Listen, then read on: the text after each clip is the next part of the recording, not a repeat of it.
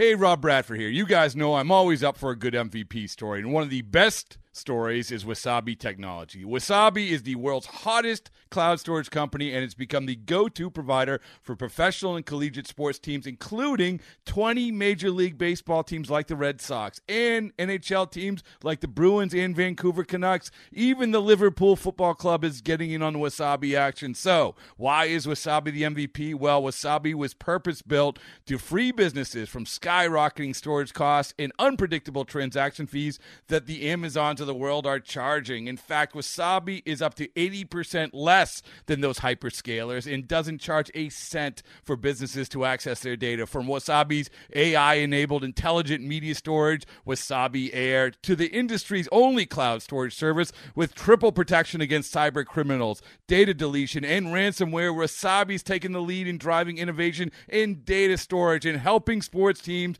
to unleash the power of their data. Wasabi, another Boston-based championship team. It's blazing hot outside. You get in your car to turn on the AC to get cold air pumping, but it blows hot air out. This issue is commonly caused by low refrigerant due to leaks in the AC system. You want an easy, all-in-one solution that will restore the cold air in no time. AC Pro Recharge Kits make restoring cold air easy for even those with zero DIY experience in less than 10 minutes. Save time and money versus going to a shop by picking up an AC Pro Recharge Kit today. Be a pro with AC Pro.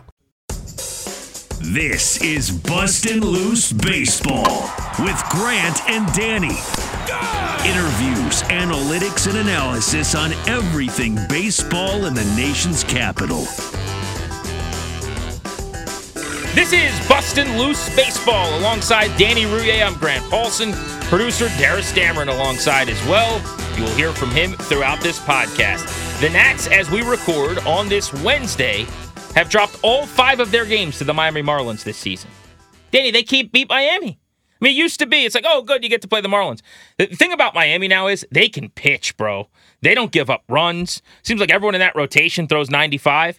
But yesterday, you had a bullpen game, and you still couldn't hit against Miami. This is a tough watch at times right now for this group because there's plenty of games where they don't hit, and they throw the ball all over the place. We're getting this circus blooper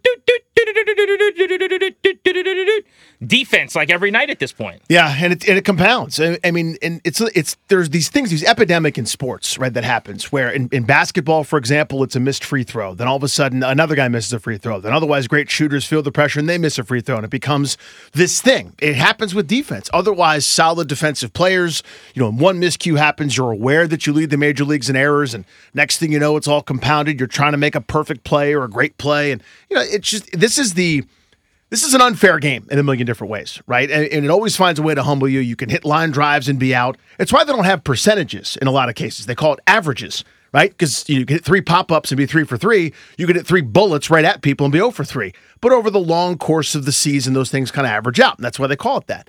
So you watch this, in other sports, whether it's football, basketball, anything else, you could usually make up for a bad game in some other capacity with effort.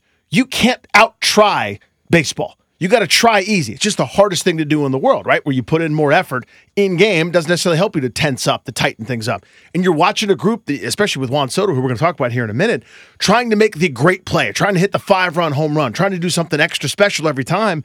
And you can see it. I really do think it's mounting as this group is scuffling. Well, let's get into Soto. So we talked to Dave Jagler, who I'm sure at some point we'll have on Bustin' Loose Baseball, one of our good buddies who is one half of the radio team with Charlie Slows that calls every Nats game. He was on Grant and Danny, our daily show on 106.7 The Fan this week. And he was talking about noticing frustration with Soto that you don't normally see. And I have been talking about this with my wife and with people in my life for a couple of weeks. You see it, man. It's more slamming the bat down. It's more arguing balls and strikes on balls in the strike zone, frankly. And this is my favorite player in sports. I love this guy. You can't get me to say anything bad about him. He's not having a bad year. Everyone's acting like he's having this bad season or he's down.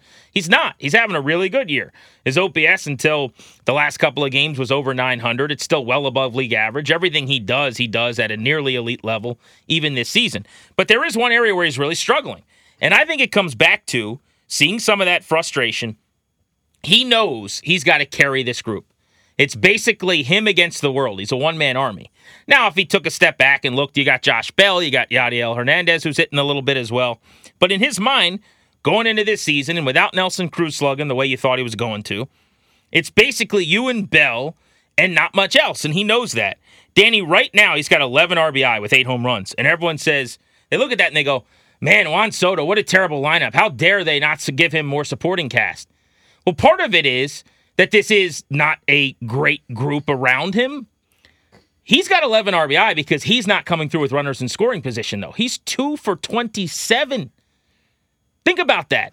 2 for 27 with runners in scoring position, and one of those 2 hits didn't score the run. I say this all the time. There was a runner at a second. He got a hit, and the runner got held up at third. So he's basically 1 for 27 at scoring runs when he's got runners in scoring position with hits. That's going to change. That will even out. I worry about him 0. I'm not losing sleep. I'm not an ounce of worry about Juan Soto. But it is what it is. We got to talk about it. He's 2 for 27 with runners in scoring position. Had another night where he had a couple of opportunities he couldn't come through against the Marlins here. And this is a story because it is not only hurting him, but Davey Martinez, after game 2 against Miami, basically said our big guys in the middle have to drive in runs. And he might have been talking about Nelson Cruz, who stranded the bases loaded, who hasn't been able to too often this season as well. But Juan Soto's part of that, and I think he's talking about him as well. Yeah, and it's all a part of the discussion. I mean, he's, as you said, things will equalize. I think he's got a comically low batting average on balls in play. It's just over 260, I think, as of this recording. That's not sustainable. That's going to change. But a lot of it is he's not making great contact. A lot of it is he's not firing off his A-hack, the Juan Soto swing that we're so used to seeing more often than not. I mean, Franz had pointed out on the telecast last night, I think it was a second and third situation where Soto basically ran out of bat, hit the ball off the end of his bat, lazy fly ball to left field, not deep enough to score the run. And that's just one swing. That's one individual thing. We're not used to seeing him bail out the way that he is, especially against lefties. Right? I mean, think about some of the great moments that he's had against left-handed pitching. Think of the line drive bullet that ended up going past Grisham in right field that scored the runs against Milwaukee, staying in against a 98-mile-an-hour fastball from Josh Hader. Think about taking a breaking ball in Atlanta to left center field for a 440-foot home run. You don't do that without being in and on your A-hack. And so what's happening right now, and a little bit of a mechanical deep dive, you can watch it. Kevin Franz did a great job of pointing this out last night on one of the replays. He fouled the pitch previous off, talking about Soto in that runners in scoring position at bat. His right hip, his front hip, is pointed towards second base at the time the bat is going through the contact zone. That means your front shoulder is open. That means you're basically pulling across the strike zone. So a pitch, think about what he's so good at. When he's right, drilling the ball to the opposite way, left center, left field. He could spray the ball foul pole to foul pole, right? That home run he hit in the World Series, that Oppo-Boppo, that absolute nuke to left center field where the big boys go on pull side. He can do that as good or better than anybody. He's not doing that right now because you run out of barrel as you're pulling across the zone instead of everything through. If you remember back to when Bryce Harper was here, or even now as you watch him on television, between almost every swing, he'll take that right hand and almost like he's doing a backhand slap to the air, push it towards center field, push it towards center field, push it towards center field. That's what Soto's got to get back to. He's not doing that right now, and you could see him tense up with runners in scoring position, trying to do extra instead of trying to do what he's capable of, which, by the way, is among the 2 or 3 best hitters alive. Well, it's radio, right? So I can't show you his spray chart, but I'm looking at it. And if you could see his spray chart, you would see that he is pulling the ball way more this year. Yep. To your point. I mean, as far as the power goes, he's got 8 home runs. Well, 6 of those are to the pull side. For him, normally, pull side is where the power often is. Sure. He's left center, though, a lot. He's down the left field line, flirting with the foul pole at Nationals Park. There's nothing like that. He's got 1 to center field and then 1 to traditional left field this season. But even the singles and the doubles, he's got total this year, basically like 5 hits, maybe 6, depending on how you quantify this one, to true left field of all the hits that he's got on the season. So that's somewhat telling. Going through some of the numbers, a deep dive. And again, I want to qualify that I am not worried about the production of Juan Soto. But I'm just trying right now to give you an example of some of the things that he's not quite doing at his usual MVP of the league, best hitter in baseball type level. His average exit velocity right now is 89 miles an hour. Last year it was 93. It's been 92 or better every season since his rookie year. It's 89. His launch angle right now is actually the highest that it's been since 2019. He's popping the ball up a lot. He's actually, you can almost see it because he grounded out a lot. He hit a lot of double plays last year. I think he's trying to hit the ball in the air, and he's kind of tomahawk chopping sometimes, and the ball's lifted, but in the infield or shallow outfield occasionally. Sweet spot percentage was 33% in 2020, 36% in 2019, was 30% last year. He's finding the sweet spot about 25% of the time this year. Expected batting average, and I like that better than batting average because it kind of tells you, what you control. 332, 305 the last 2 years, 285 right now. Now, his expected slug is higher than it was last season, which is a good sign. His expected WOBA is about what it was last year, down from 2020. By and large, though, he is better than people think he's playing at this moment. He's been really good, and if you're trying to rank him among all the players in the National League, he's in the top 20 right now offensively as just an overall hitter. It's just not quite Soto. But we talked about chase rate, I think, on one of our first podcasts. He's normally 100th percentile in chase rate. Like the best in the sport, or tied right there, best in the sport at not expanding the strike zone. He's in the 86th percentile now. Now, that's still considered upper echelon. That's really, really good. But this is the first time we've seen this from him. The result is, while he's still great at not striking out, he's got more walks than strikeouts, which nobody does. He's got his highest strikeout rate he's had since he was a kid, back in the 20-teens. So this is what he's working on. He's trying to iron out. It's going to happen. It just gets more difficult, Danny, when Nelson Cruz isn't really doing much. Other than Bell in this lineup, Hernandez has been on a heater. I don't know how long that sustains. He's not going to get a lot of help. This has always been what's amazing about him to me. Bryce Harper can't do what Juan Soto does because Bryce Harper eventually expands the zone, or you walk him, or whatever it is. He gets himself out swinging at pitches. He doesn't take enough pitches. Soto's always been amazing at not needing a lot of help to keep being Juan Soto. I just don't know this year how much there's going to be as this season goes on for him. I mean, he's really, it's like him against himself almost. I agree with that. I think it's a good assessment. It's a great way to phrase it. I mean, think about that 2015 Bryce Harper season, right? And you and I talked about this ad nauseum. Obviously, it was outstanding. It was ridiculous. He was the MVP.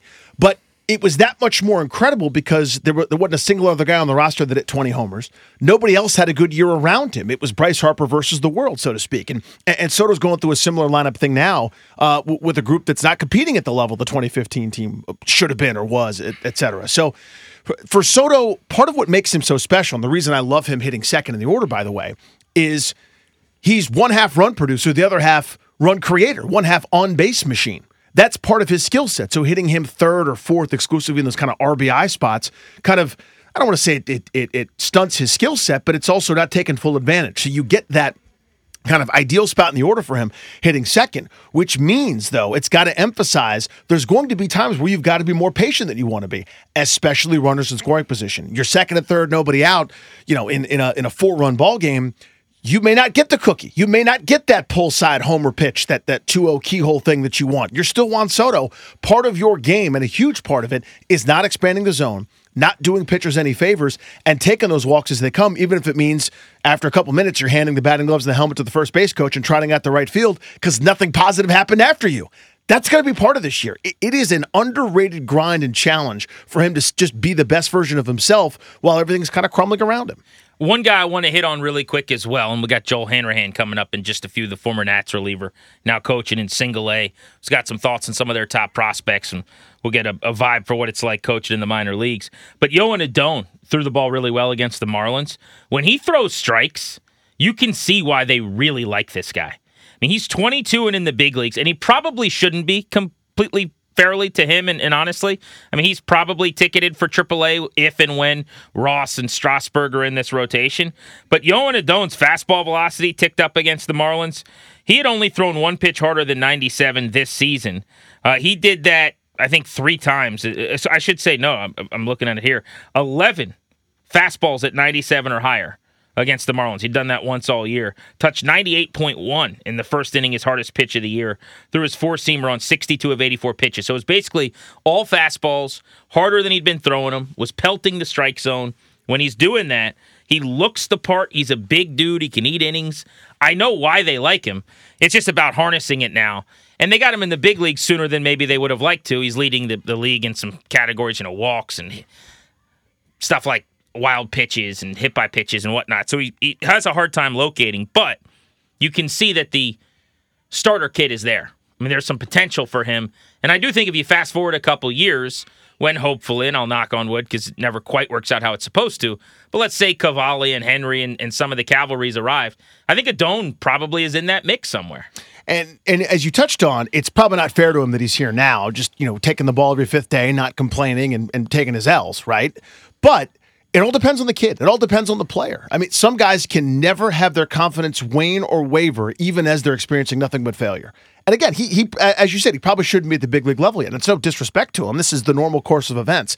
Like our eye line here in Washington has been spoiled by guys like Soto and Bryce Harper, and Trey Turner for that matter. Of course, you just come up from the minor leagues and are great instantly, and it's just what you do, right? No, this is kind of the normal course of things as guys have to make adjustments at every level. Pretty much everywhere else he's been, he could throw as hard as he wanted and a wipeout breaking ball, and all the hitters are pretty much guys like me that are talking about hitters now at this point because I couldn't do it.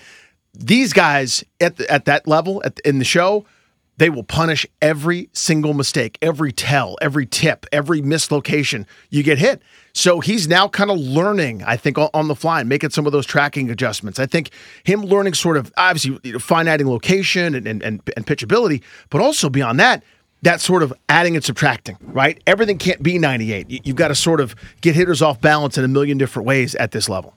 Speaking of Cade Cavalli, we could take a deeper dive into him next week, but their top pitching prospect started on Tuesday night. We're taping this on Wednesday, so last night.